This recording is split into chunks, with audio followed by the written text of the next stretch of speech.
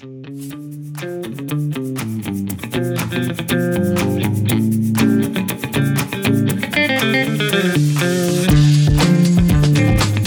everyone. Shannon Tipton here, and welcome to another Learning Rebels in 15, where we take the best bits from the Learning Rebels coffee chat and give you an espresso shot to jumpstart your day. Today's double shot comes from the chat about handling learning myths, not to be confused with busting them. Today, we want to talk about how to address them when they show up in the wild.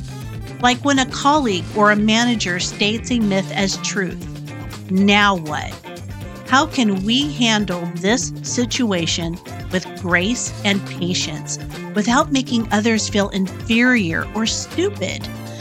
Well, the coffee chat has thoughts. So without further ado, let's get to it. We start here with a classic. People don't know what they don't know. Accidental trainers come with a toolbox, but is that toolbox loaded with tools to fix a car, or is it loaded with tools to build a house? This is where the dilemma starts. I think there's a lot of belief inside of organizations and companies that the people who are going to be really great at training were the people who are doing it. And then in the transition, there's not necessarily support systems in place to help them then scaffold around their operational knowledge with the training and learning and development knowledge that is essential. It's tough to get people to let go of sacred cows, but how can we convince people to shed the learning myths? Well, it all starts with science.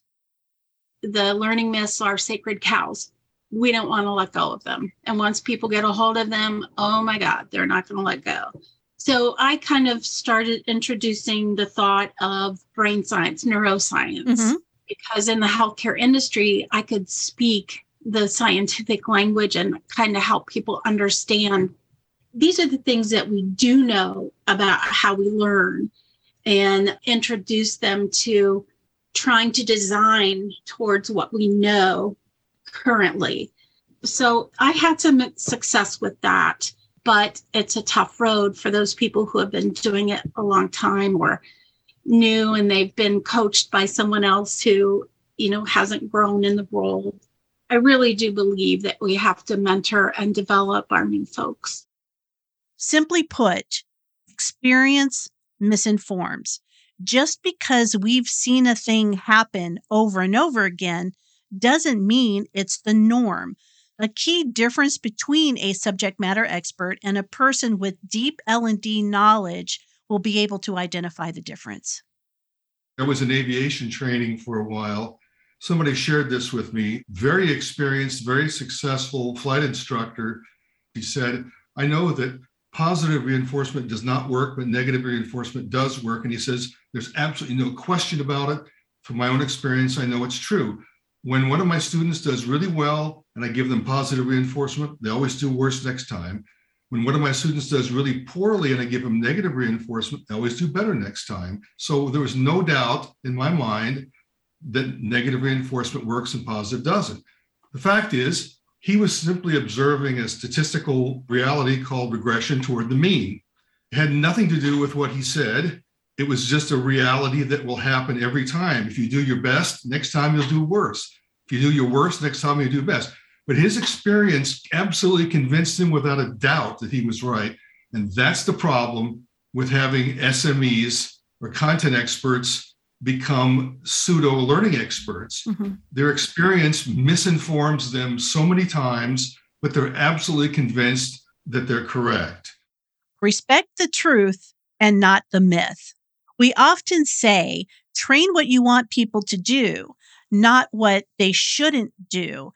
So in this case, the same logic applies. I read an article by some cognitive psychologists. How do you turn back the myths and make the truth stick? Basically, the takeaway was just repeat the truth. Don't repeat the myth. And if you have to repeat the myth, add a disclaimer. In your explanation of the truth, make it as simple as possible to the myth believer. Because if it's a complicated explanation, they'll just fall back on believing the myth? Really, once you start telling people that, oh, you're going to forget 20% of this, or you're an auditory learner, or you have this, people who come to learn begin to label themselves. Yes. And they begin to say, well, I can't do that because I'm an auditory learner, so I'm not a visual learner. And trying to get people to understand you don't have to label yourself. You don't have to limit yourself. Yeah, I think as designers, it's up to us to find different ways to help people remember, and reinforcement is huge. Mm-hmm. But let's not forget the tried and true method. Ask them. How did you get there from here? What did you read? What did you research? Help me understand the why behind why you are saying this. So a couple of things. The first is about if somebody brings up the learning curve, like one of our colleagues or peers, kind of turn it back on them and ask them, well, what do you mean by that? Or what is your takeaway from that? Or how does that apply to you?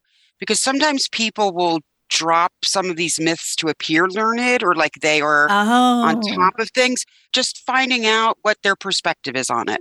The other is around where people think like, oh, they're this style, therefore they can't do this. We can all do a better job of building in reflection time and saying, okay, based on what you've just taken in and what you know about yourself, what are some ways that you can commit to making sure that you apply this or that you continue this learning? Where do you want to know more? An important consideration is the boss. What if it's your boss or a member of senior leadership who is stating these myths or these beliefs? Now what? Well, my friends, it's all in the data. Data is the answer. I just wanted to add to the idea that if we are working in teams, one of the challenges is what if we have people who've been identified as senior on our teams? And what if they try to counteract any of the work that your people are doing? And if they're the ones who are trying to perpetuate something and they're saying, no, you're wrong. I was working with a young consultant a few years ago, and he was telling me that the client, an SME, well-respected, very knowledgeable, didn't agree with what he was suggesting. But the fact is what he was suggesting was correct and the SME was incorrect. He said, but they don't want to listen to a 25-year-old. Take yourself out of the equation. You could say something like, I was reading a research article on this, and here's what they said. And I think sometimes people say, well, that's just your opinion. Why is your opinion better than mine? Even though you might have multiple advanced degrees, of course, your opinion probably is better. But if you can cite research that supports something, then it's not your opinion. It's like, well, it's your opinion versus data. It doesn't pit them as like, well, my opinion versus your opinion. It's like, we're both out of the equation. We're just looking at the research and saying, what does it say? Well, there you have it. The people have spoken. Handling learning myths can be a tricky saying, and it must be handled with care and sensitivity. Being condescending, patronizing, or just plain rude and mean doesn't get the results we need. It doesn't move the needle. What does move the needle? Well, it's about knowing our audience. Where are they in their career? Are they subject matter experts turned trainer? Are they new to the industry? Do they work alone and depend on tribal knowledge for the information they have today?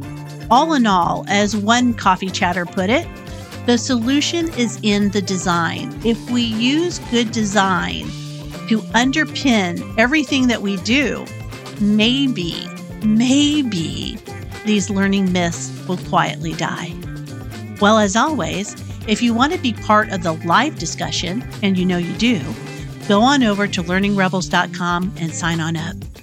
In the meantime, stay curious, be rebellious, and take over the world. Bye for now.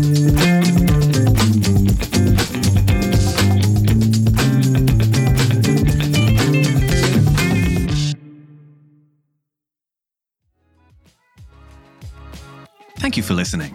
We hope you enjoyed the episode. For more content like this, or to begin your own podcasting journey, head on over to obsidian-productions.com.